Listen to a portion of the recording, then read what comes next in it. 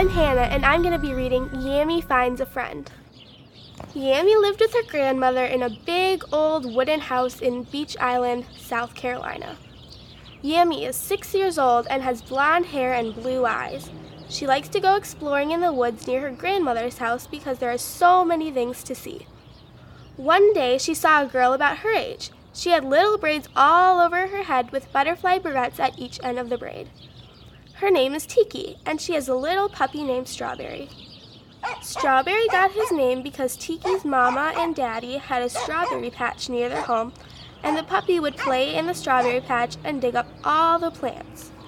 Tiki's mama would try to chase Strawberry out of the patch, but Strawberry would run up under the house, then stick his nose and eyes out from under the house to see if the coast was clear.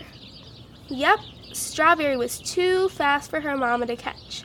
She would just go back in the house, shaking her head as she turned to see Strawberry peeking out from under the house.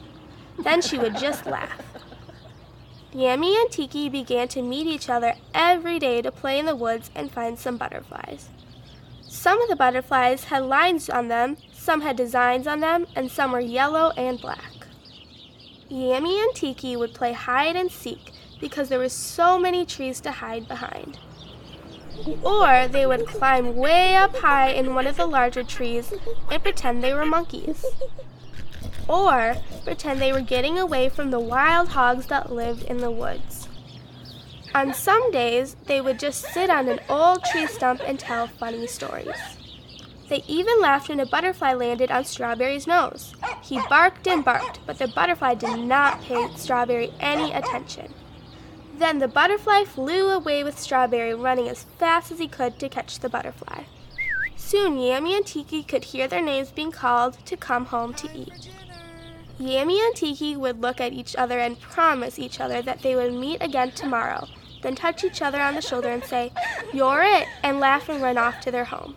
Yammi and Tiki had become best friends. That was such a great book. It was called Yammi Finds a Friend.